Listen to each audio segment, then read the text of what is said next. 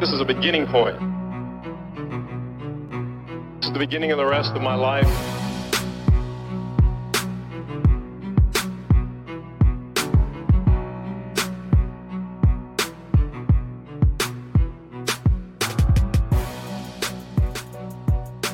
I got the meaning, and I got to write it down, because I don't want to forget it. Just win, baby.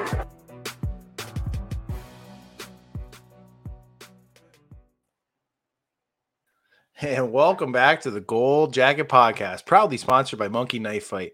I'm your host, Gymnastic. You already know this. You can find me on Twitter at Gold Jacket QBs. I'm joined, as always, by the other host of this show, the guy that you see every week, regardless if I'm working or here, Connor Donald. You can find him on Twitter, which you probably already know. You're following this dude. He's pumping out massive content. It's at Connor10.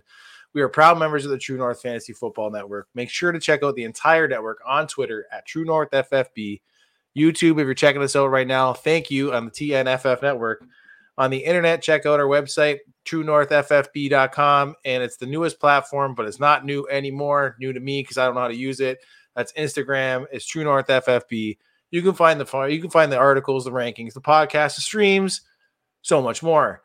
But enough about that. We want to welcome you to week 16 of the NFL season. Now it's getting a little sticky. For those of you lucky enough to be coming off those playoff buys, welcome back. For those of you that survived the chaos of the first week of the playoffs, we salute you because there were some dudders out there, man.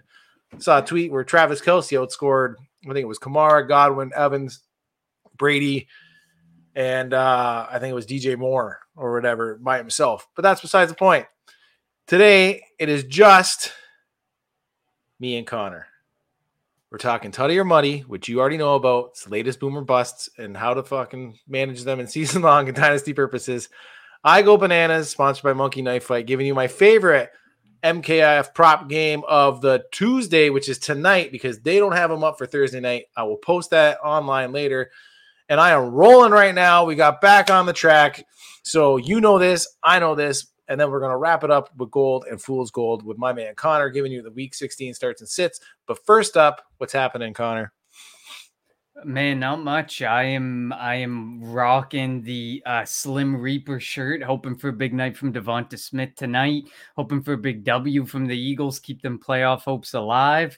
And of course, we're here an hour early, mainly for that reason, because we know that everyone's going to be watching that Tuesday night football. But I mean, otherwise, I'm just trying to survive the chaos of week 15. That was a brutal week. Who would have thought we'd be staring down Duke Johnson as the RB1 this week, and Amon-Ra St. Brown with his performance again, some of those names up at the top. Oh boy. But of course, Travis Kelce's up there, but I mean, it's got to be you got to be a little fearful there, Jim. Seems to be some COVID running through the Chiefs right now.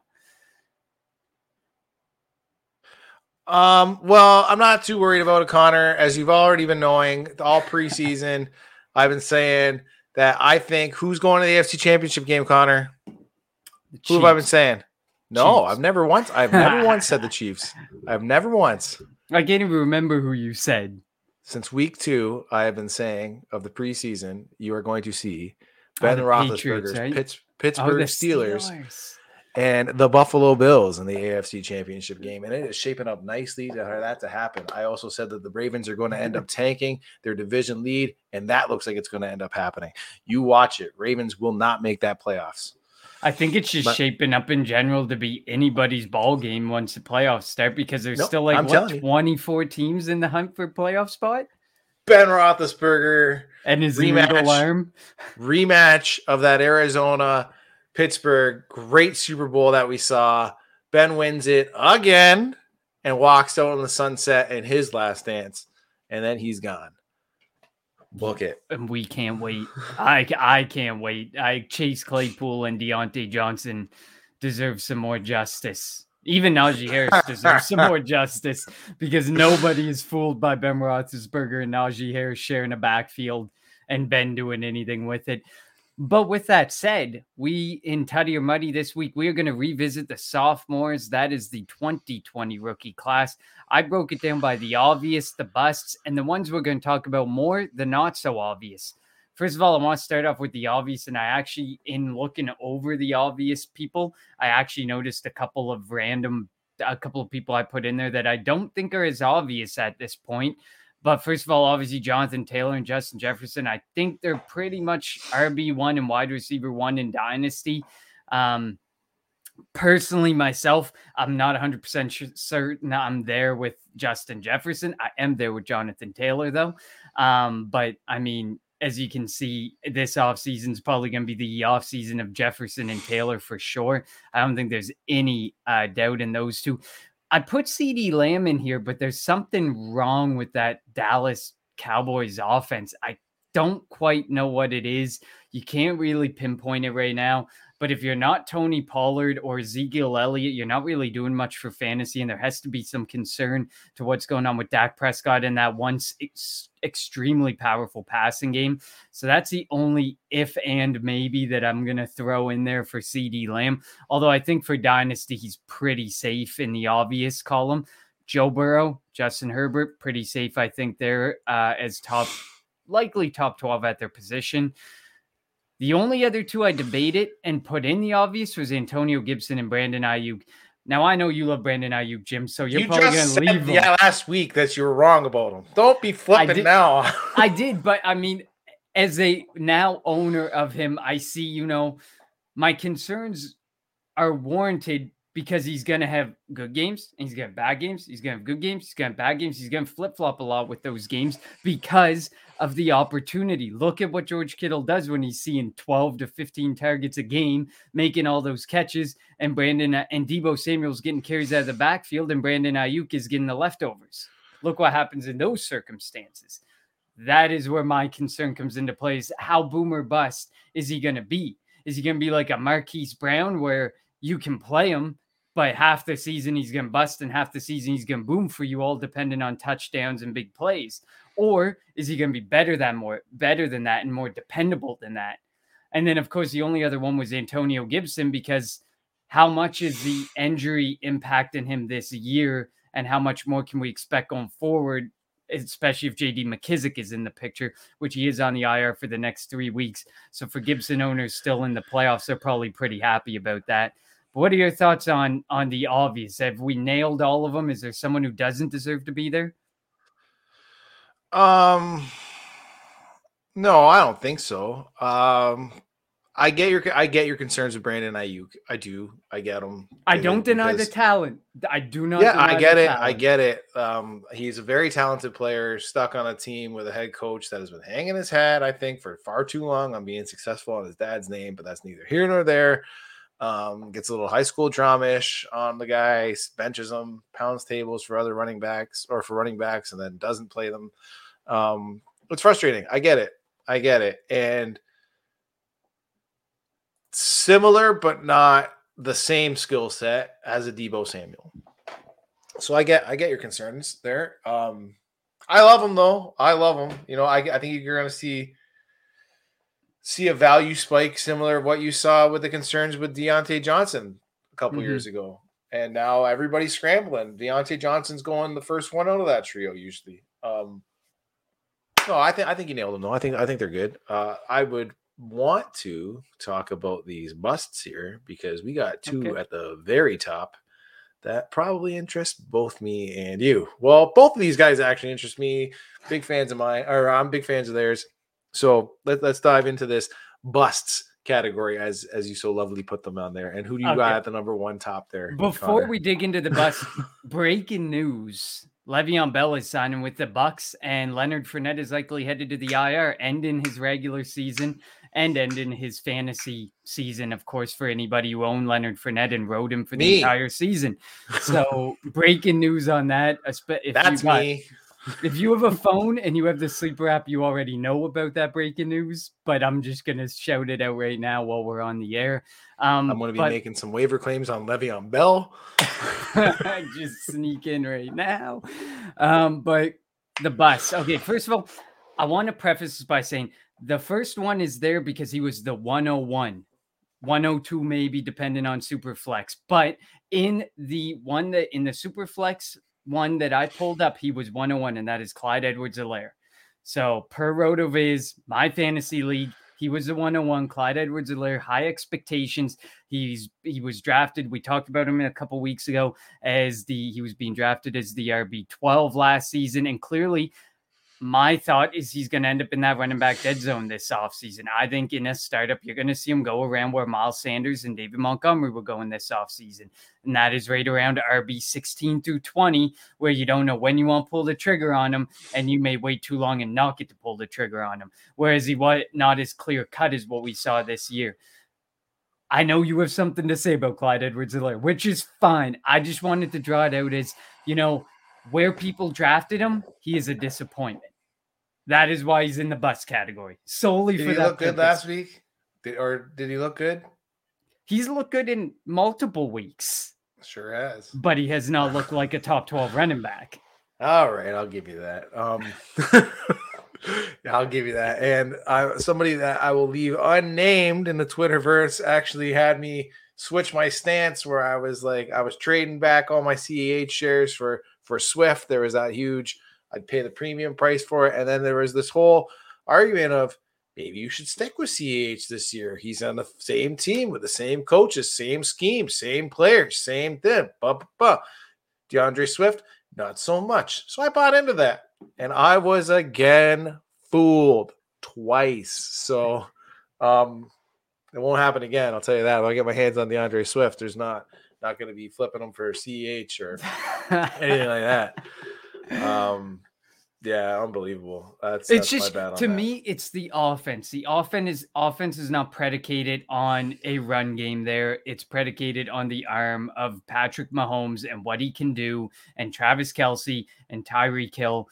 So it's never going to be Clyde Edwards-Helaire as breaking that threshold of those two. You're never going to see Clyde Edwards-Helaire as the main guy ahead of those guys. Whereas when you look at a bell cow or you look at some running back you really want on your team, the two things you look for is carries. And of course, in PPR, you're looking for work through the air.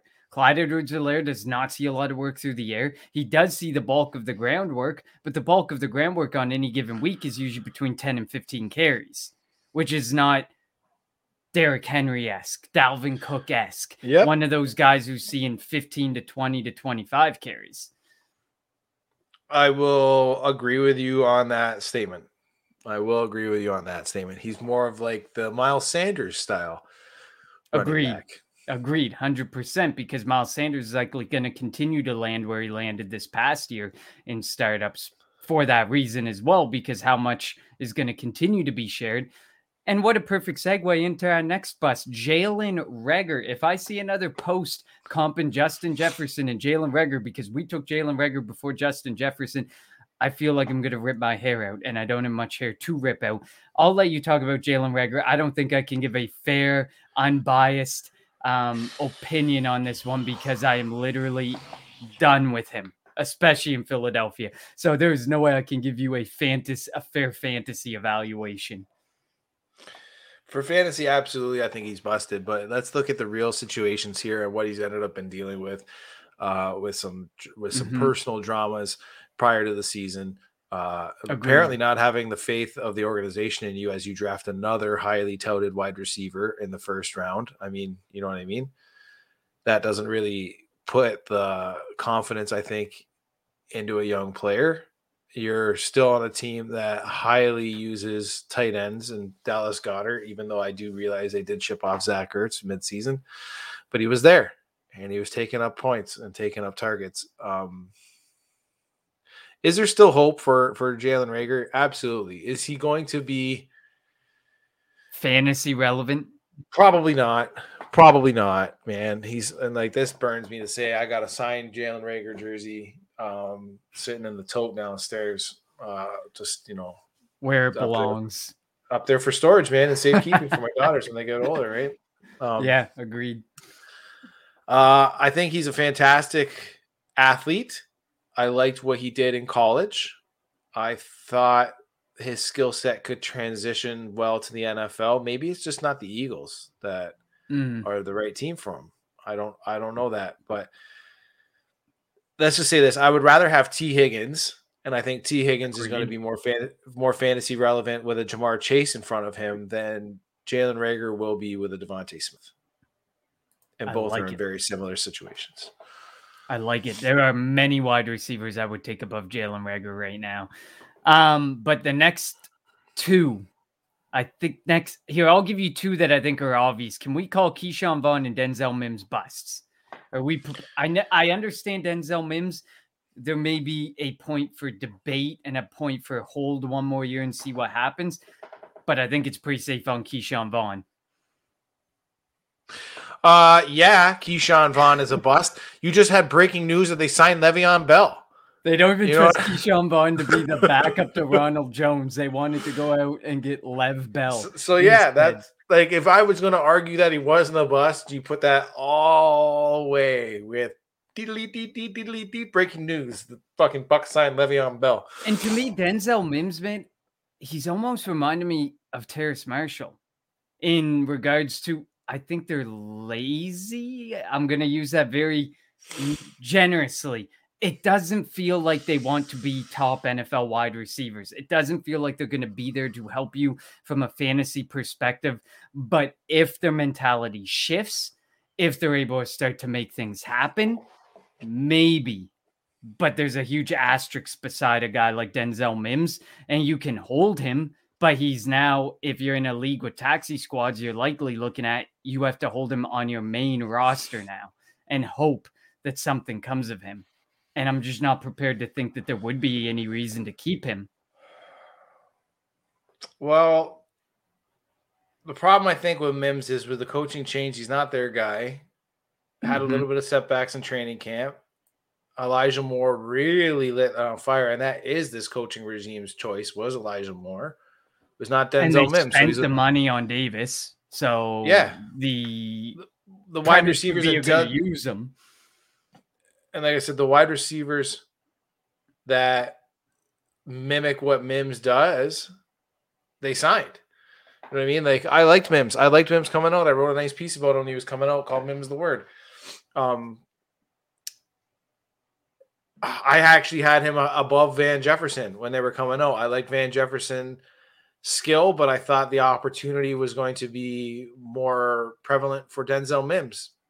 Wow, that turned. And a season, which was fair at the time, though, because when they drafted him, they didn't have a whole lot. They had Jamison Crowder, so you're like, what an opportunity. Little did you know, a year later, Matt Stafford would be throwing balls to Van Jefferson and Cooper Kupp and Odell Beckham and previously Robert Woods, and doing a fine job of sustaining three wide receivers. Yeah, even with that change, though, like, it's unfucking fathomable to think that a second-year wide receiver and Van Jefferson could be hanging with literally guys of Robert Woods and Cooper Kupp and now Odell Beckham. You know what I mean? Like, he's still getting his piece. He has his role. He does hang with them. It's unbelievable. Meanwhile, Denzel Mims can't even get on the active roster with, I'm sorry to say it, man, like, really one wide receiver I'd be banking my future on in that wide receiver room. You can't get by any of the next two, the next three, I'm going to pair them together because they're all very interesting. I call them busts, but maybe, just maybe, there's hope. Laviska Shenault, Zach Moss, and Brian Edwards. Zach Moss, to me, the words of Sean McDermott ring through my ear at this moment with how they are in on Singletary. Singletary was so good his rookie year, kind of faded second year. Finally, the more opportunity and more snaps he's given, he's a guy. He's a dude. They're starting to think they missed on Moss. They messed up with Moss. They always had the guy in-house that they needed. Laviska Shenault, I think when Travis Etienne comes into the picture, they cancel each other out. They do the same thing, but Travis Etienne was worth a lot more. The draft capital's there. You're going to use Travis Etienne. Obviously, I think you're going to use him a lot more. And Viska has still not stepped out of the shadows despite the situation that hangs over him with Trevor Lawrence being inconsistent, Urban Meyer, et cetera, et cetera. And Brian Edwards, unfortunately, he's not going to be Randy Moss. Terrell Owens, whatever. That catch yesterday looked fucking nice. It looked good. But there needs to be some major changes in Vegas. And it starts with Derek Carr is not the guy to sustain viable receiving options unless they play in the slot. Darren Waller, Hunter Renfrow. Otherwise, you don't want, and Henry Ruggs, he could give you a game here and there, but at the end of the day, Bryan Edwards is just not being utilized right. The quarterback's not be able to connect with him properly. And until something changes in regard to Derek Carr, I don't think I can trust Bryan Edwards. I don't think I'm there with him. Now, if I were to rank them all in order, though, Moss needs a new home if he's going to become relevant. So he's 3, Visca 2, and I still would put Bryan Edwards 1. I would trust Edwards the most because the opportunity is going to remain there. Is it going to remain there, though, Connor? When the Raiders have a very trustworthy option in Hunter Renfrow, they're going to get their number 1 back in Darren Waller. You don't know what the Jags are going to be like. You don't know if this new coaching staff is going to use Travis Etienne. You don't know if this new coaching staff likes Visca. You have no idea if DJ Chark leaves. I'd actually put my stock more in Visca right now to see what happens in the offseason and see what happens in this coaching change, because that's for sure going to happen. There is for sure going to be a coaching change. There might be a quarterback change in Vegas. You don't know. There should be a coaching change too. I mean, I'd be shocked if Vegas goes with the interim coach as a new head coach. So you have to assume there might be a change Mark there. It's Davis, the guy that cuts his own hair. But like for me, I don't know. Like there seems to be a little bit more ambiguity in Visca and his future than Bryan Edwards and his. You know what I mean? Like, I don't know. It's just the major pieces are staying in Vegas. You know what I mean? Waller isn't going anywhere. Renfrow isn't going anywhere. It's just what sucks for Visca is like he hasn't proven himself capable of playing another role. He needs to be able to play the outside to be able to stand out and to be able to carve out a new role. Because if not, one of them is going to take a loss. Etienne or Visca will likely take a loss next year because they do very similar things in that offense. And I just am not prepared to believe that they can both coexist without one of them being able to do something different. And obviously Visca needs to be the one that does something different. But I do understand the ambiguity of the situation because there is definitely a coaching change. There is a new regime coming in, and they don't care that a first-round pick was wasted on a running back. They don't care where Visca was drafted. It's going to be, show me what you can do today. And if you can help me today, you make my roster. You will be worked into my scheme and my game plan, and you will be used. Otherwise, you might be showing the door. Because the only person with a lot of investment in him is Etienne. Visca is the only one who I believe would be showing the door because there's not as much investment in him. You don't have that 5th-year option, the first-round capital, the dead money built into the situation like Etienne. But can we both agree Zach Moss needs to be rehomed ASAP? Yeah. So here's my other question for you. Perfect world, where would he go for you? Where you see him being fantasy relevant? Oh, boy. My thing here is he a goal line back or is he more? In Buffalo, he looked like a good goal line back. Periodically, he showed you a little something more. But can he be more? If he's in the right scheme, can he be more? Can he do more? That's my question. That's something that is left unanswered and that I'm just left wondering about. And I'm not 100% certain about where I'd want him to go or where I want him to end up. I think he ends up somewhere where he still has to play second fiddle to somebody. I think, look at James Conner, Chase Edmonds. He needs to end up in a spot where it's going to be similar like that. He could be the James Conner on another team with a change of pace back. I think James Conner is way better than him. Oh, I agree. No, I agree. I'm just saying, I'm just saying the possibility of where he can go. He's not going to go and be an RB1.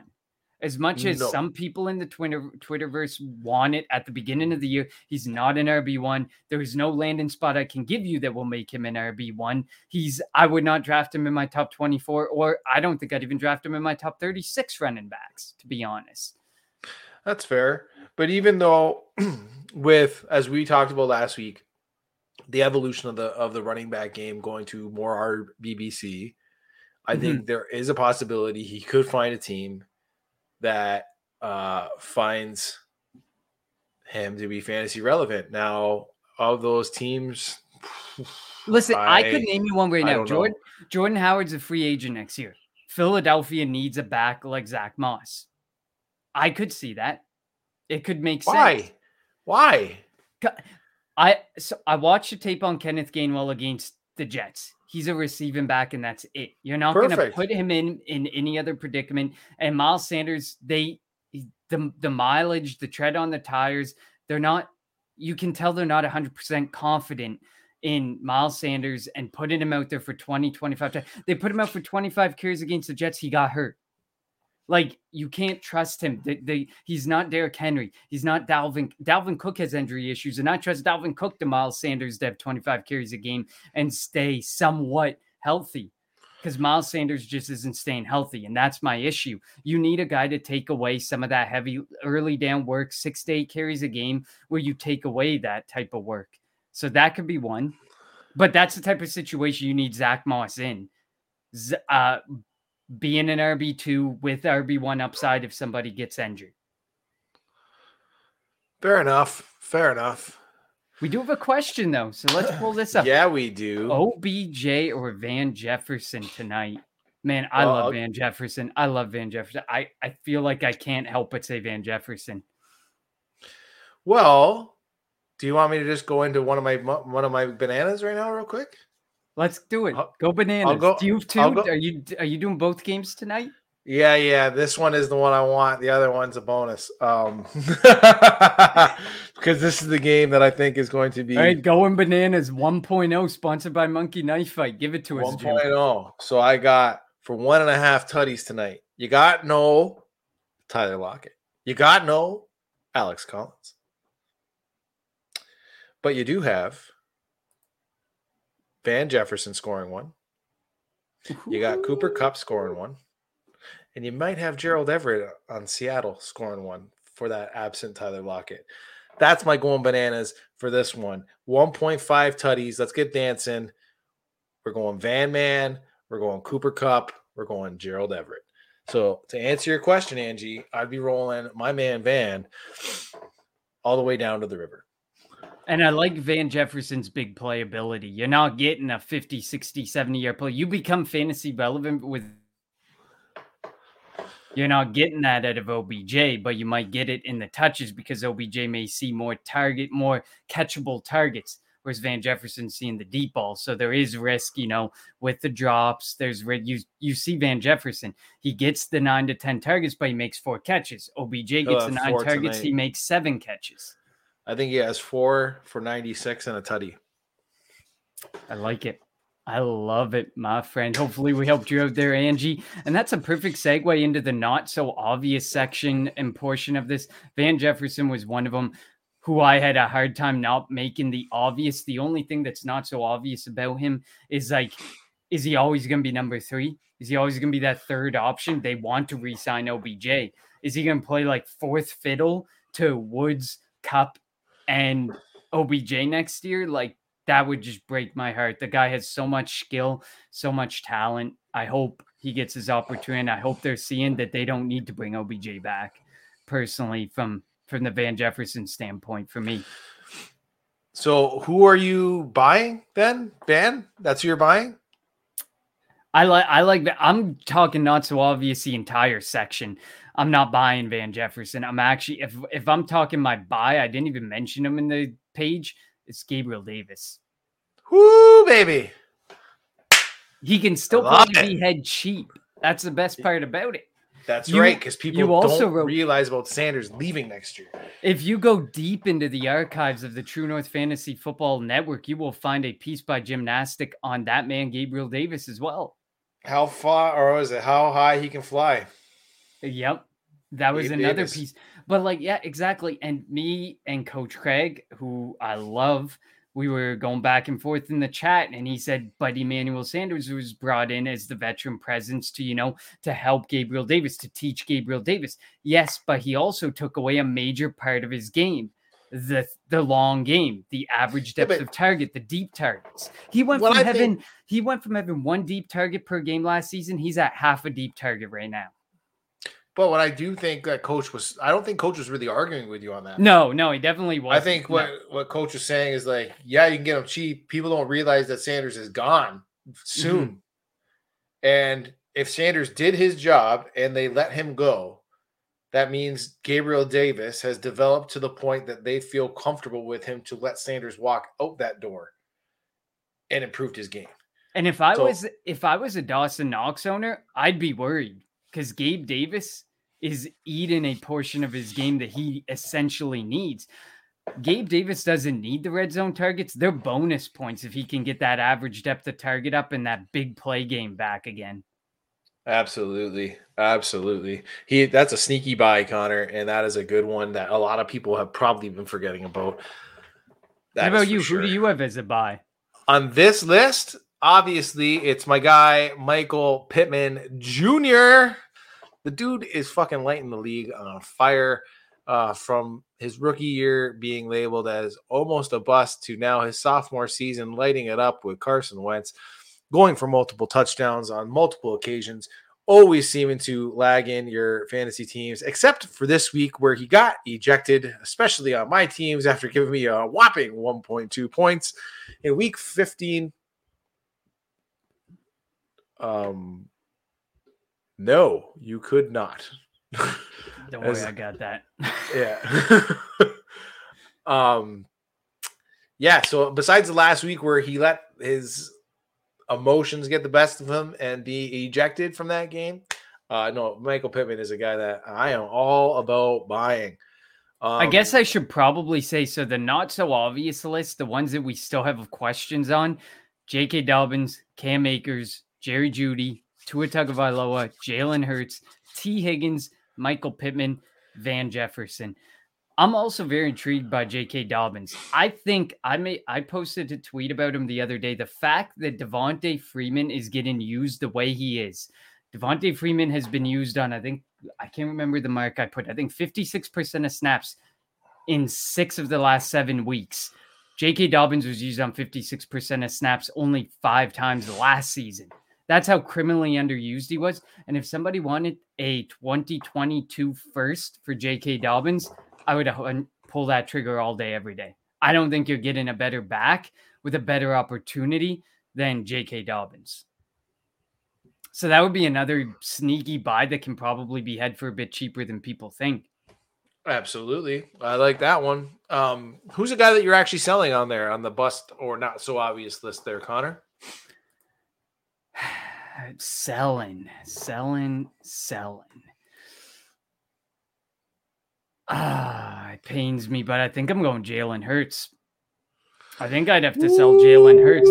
The investment that people put into him and the faith that the Eagles clearly don't have, even if he gets dealt somewheres, there's no guarantees. He could be a perennial backup. He could be a Gardner Minshew for all we know. Just a guy who can be moved around, but may not actually be a starter somewheres. But maybe it's the opportunity. Maybe it's where he is.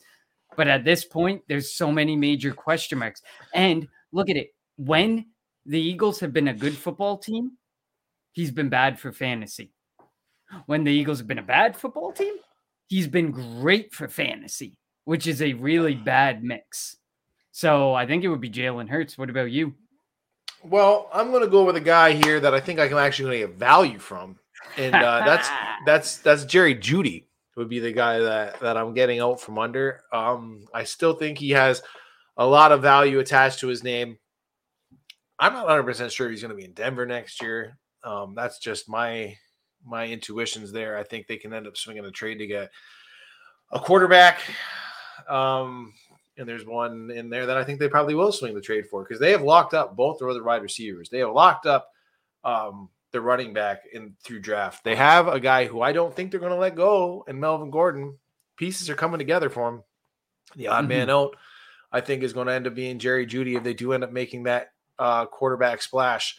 And if they don't make that quarterback splash, that's even more concerning for his fantasy value, as I don't think that he will be fantasy relevant with a quarterback and the likes of Drew Lock style.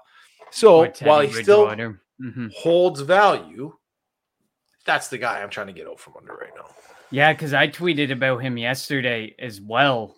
And the stat that I found is he's been playing the third most behind Tim Patrick and behind Cortland Sutton every week this year when they've been active together. He's been playing behind them in snap count, which is super concerning. He is seeing a good hog rate. He is probably seeing a lot more targets per route per snap than some of these other guys, but there's not enough being done with them.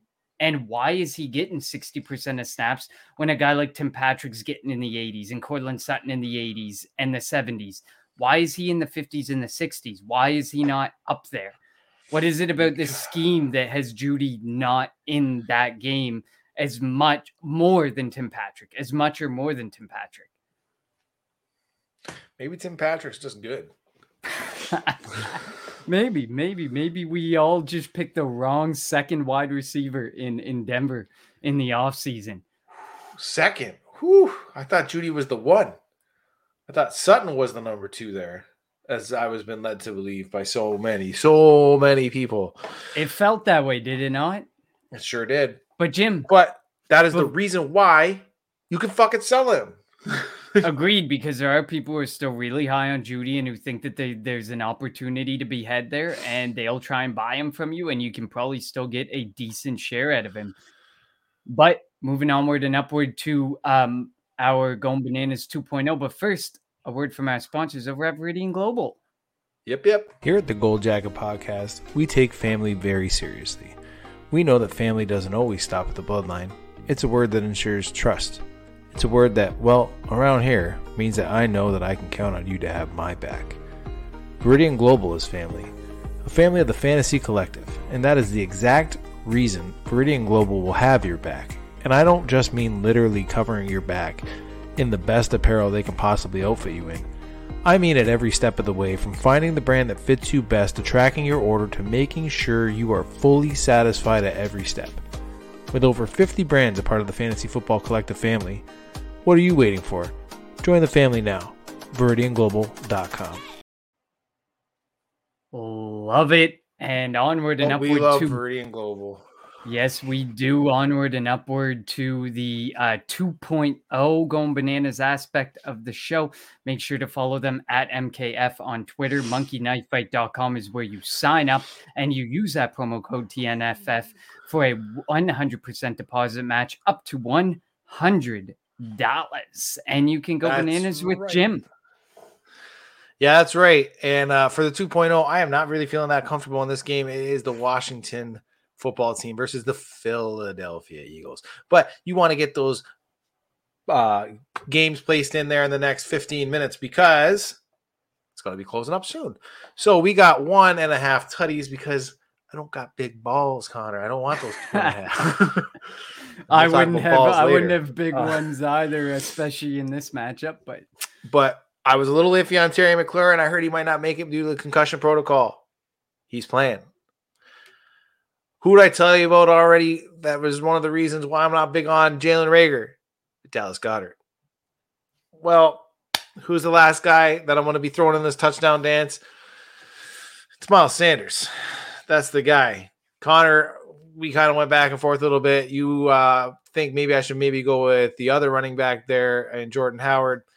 I think it's a toss-up, man. I think, Sanders is their guy. Sanders is their back. Howard is just a fail-safe option for them. So I think the guy that's going to get the chance first is going to be Miles Sanders. But I also do think that you could probably win that alone on Dallas Goedert. But agreed. That's neither here nor there. That's why I have no big balls. I don't want to go for 2.5. 1.5 is good. But just in case, he may hit both of these. And if you want to get involved, if you are checking this episode out in its audio form, don't worry. The 3.0 version can be found on Twitter when he posts the audio Thursday morning. So be looking for 3.0 this week. And I'm sure he's going to be doing a lot more this week because then we got Saturday and we got Sunday and we got Monday football again. And after that, so we got plenty of football still to go. Yeah, we sure do. Love it. Sure do. Moving into the gold and the fool's gold section of the show.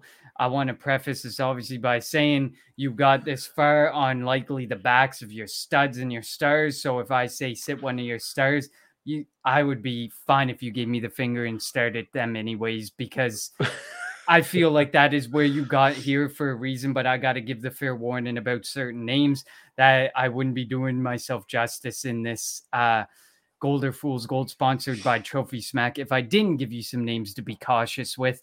But first of all, a word on Trophy Smack. Make sure your fantasy league champion feels well respected and like a real world champion with Trophy Smack. Sure, a virtual sleeper trophy is cool and the money you win feels good in your wallet, but with over 1,000 customizable trophy combinations, championship belts, and rings to choose from, you can commemorate your league's champion in style. Use the promo code TNFF with your purchase and receive a free championship ring. That's trophysmack.com and promo code TNFF at checkout. And just a shout out to Trophy Smack. They had a wicked championship belt at the Jimmy Fallon LA Bowl game there the other night. If any of you didn't get the chance to check it out, you should definitely check it out. They are one of the sponsors of that bowl game, college football game, bowl game. And it was pretty cool. Really cool belt. Quarterbacks, gold. This one's a tough one. I know it's going to be a tough one for people to swallow, but I got Russell Wilson against the Chicago Bears. Ooh. Wilson has been tough to trust this year, especially come playoff time in recent years. But the Bears defense, they've been okay, but are fourth worst against quarterbacks in the last 5 weeks. They gave up 30 plus to Rodgers and Murray, while unsurprisingly, Huntley, Goff, and Cousins sucked. Wilson fits nicely between the good and the bad and should supply top 10 upside in this matchup against a team who's allowed 4 straight multi-touchdown weeks to quarterbacks. And I also think that Lockett should be back into the picture next week as well, which will definitely help. Fool's gold, Taysom Hill against Miami Dolphins. Hill and the Saints offense have been rather polarizing over the last few weeks. Hill had 2 top 5 showings right off the bat after being named the starter before running into problems against Tampa last week. The Dolphins defense has improved, ranking 5th over the last 5 weeks against fantasy quarterbacks. Since week 8, where Allen had his 32-point outburst, only one of the last 6 quarterbacks faced has even achieved 20 points against the Dolphins. They've only allowed one quarterback to surpass 50 yards rushing on the year as well. So that is something to worry about, because obviously Taysom Hill relies almost solely on his feet, or largely on his feet, to get those fantasy points for you. Running back, David Montgomery is my gold against the Seattle Seahawks. Montgomery is seeing a monster workload, pretty much the only back being used in Chicago at all. 5 of 10 weeks, he's produced 12 plus PPR points and 6 RB2 performances. 6 games at over 15 carries and 3 straight 5 reception games. The Seahawks are 5th worst against a running back over the last 5 weeks, including allowing the most receiving yards to running backs in that time. The only team allowing over 300 receiving yards to running backs in that time frame. They're riding a 9 straight week of likely 9 straight weeks of likely 10 after tonight of allowing a team's lead running back to put up at least 12 fantasy points, with 5 of those backs putting up 20. Fool's gold, funny that the sign-in happened as I was putting this guy's fool's gold. Ronald Jones against Carolina. Lenny is out, so the knee-jerk reaction is RJ for the start. I love Ronald Jones, but Carolina's defense has been good. And Chase Vernon pointed out, Leonard Fournette has produced almost 50% of his points through the air, something Jones does not do very well, capping his upside majorly. Probably one of the big reasons Lev Bell got signed as well. In the last 8 games, 3 running backs have managed over 15 points, with none reaching 20 in that time against Carolina Panthers. They are especially strong through the air against running backs. Not a great matchup. Significant expectations, and a brand new signing in Lev Bell feels like a recipe for disaster for Ronald Jones. Wide receivers, gold this week. ASB, the Sun God, Amon-Ra St. Brown against the Atlanta Falcons. Special shout out to Josh Reynolds as well, because this kind of attributes to him as well. ASB is currently the wide receiver 5 this week and should end up with his second top 10 performance in the last 3 weeks. He's produced 15 plus points in 3 straight weeks, thanks to 3 straight 8 reception games, over 11 targets and 2 touchdowns in that same time frame. He's the Lions wide receiver 1 and clearly Goff's favorite target since TJ Hawkinson went down, and with DeAndre Swift out of the picture as well. He can be a playoff winner with Atlanta and the Seahawks still to go. Since their bye, that's 9 games. The Falcons have allowed 6 lead-in teams wide receivers to score at least 15 points, including 3 straight weeks of a team having 2 wide receivers score 10 plus. This is where Josh Reynolds comes into potential flex territory. In the last 5 weeks, they ranked second worst against wide receivers and are one of 5 teams allowing 40 plus points on average to the position. Fool's gold, Christian Kirk. Don't look now. Kirk delivered a massive showing in the absence of Hopkins this past week. He's currently the wide receiver 4 on the week. Surprise, the Colts have actually been very stout against wide receivers and much improved overall on defense in the last 5 weeks. It's been 6 weeks since the Colts gave up a 100-yard receiver, and the boom games that they've had this week over those 6 weeks have included multi-touchdown efforts from Elijah Moore and Stephon Diggs. I don't trust Kirk. The Cardinals' offense is regressing, and the Colts' defense is progressing. So, off a recipe not so great for Christian Kirk. Tight ends, I got a couple for you because my main gold is Brevin Jordan with an asterisk of if healthy against the LA Chargers. Jordan was active Sunday, but didn't play a snap due to a hand injury that he is suffering through that made him limited at practice all last week. His targets and snaps were seeing an uptick prior to this, and he leads Texans tight ends with 3 touchdowns on the season. The Chargers have allowed 12 touchdowns to the tight end this season, including the most over the last 5 weeks, 5 total. Mills needs targets, and Jordan was becoming a favorite. Hopefully he logs better practices and gets back into the game this week. Some bonus ones, if he's not healthy, Josiah DeGuara of the Green Bay Packers has the Cleveland Browns. The Cleveland Browns, in 5 of their last 7 games, have allowed a tight end to score 13 plus points. Kyle Pitts is my other one if Brevin Jordan is not healthy, and you won't hear me say this much about Pitts this season. He gets the Detroit Lions. Detroit has allowed the most receptions to tight ends over the last 5 weeks. So obviously Kyle Pitts has a good opportunity to see a ton of targets and is a safe bet to throw into your lineup. Finally, fool's gold at the tight end position, Hunter Henry against the Buffalo Bills. Only 2 tight ends have managed more than 12 points against the Bills this season. The last time that happened, week 5, Travis Kelce. Only 2 have even achieved 10 points since Kelce in week 5. Henry has 6 games over 10 points. All of them involved him scoring at least 1 touchdown. Buffalo, they've allowed 1 touchdown to a tight end over the last 9 weeks and only 3 total on the season.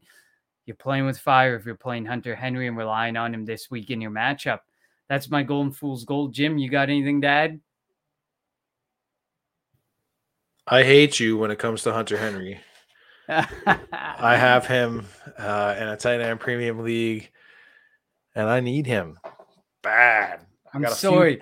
I look at the analytics. I look at the stats. I look at what they rely on, and man, he clearly relies on touchdowns, and the Bills clearly don't give it.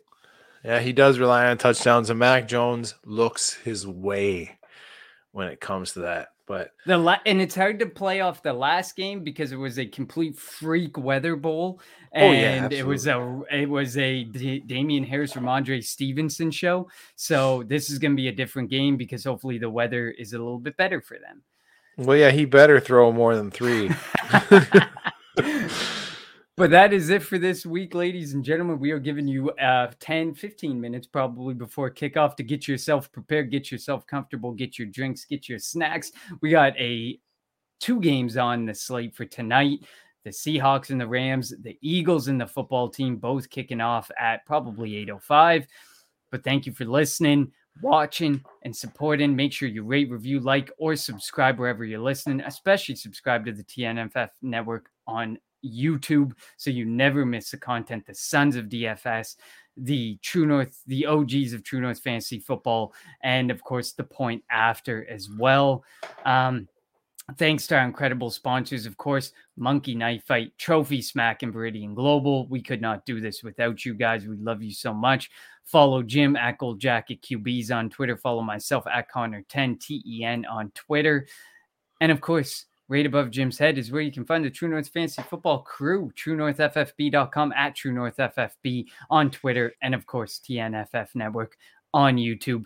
Go hit subscribe. Thank you for checking us out. And for now, that's it. We're going to see you all next Tuesday.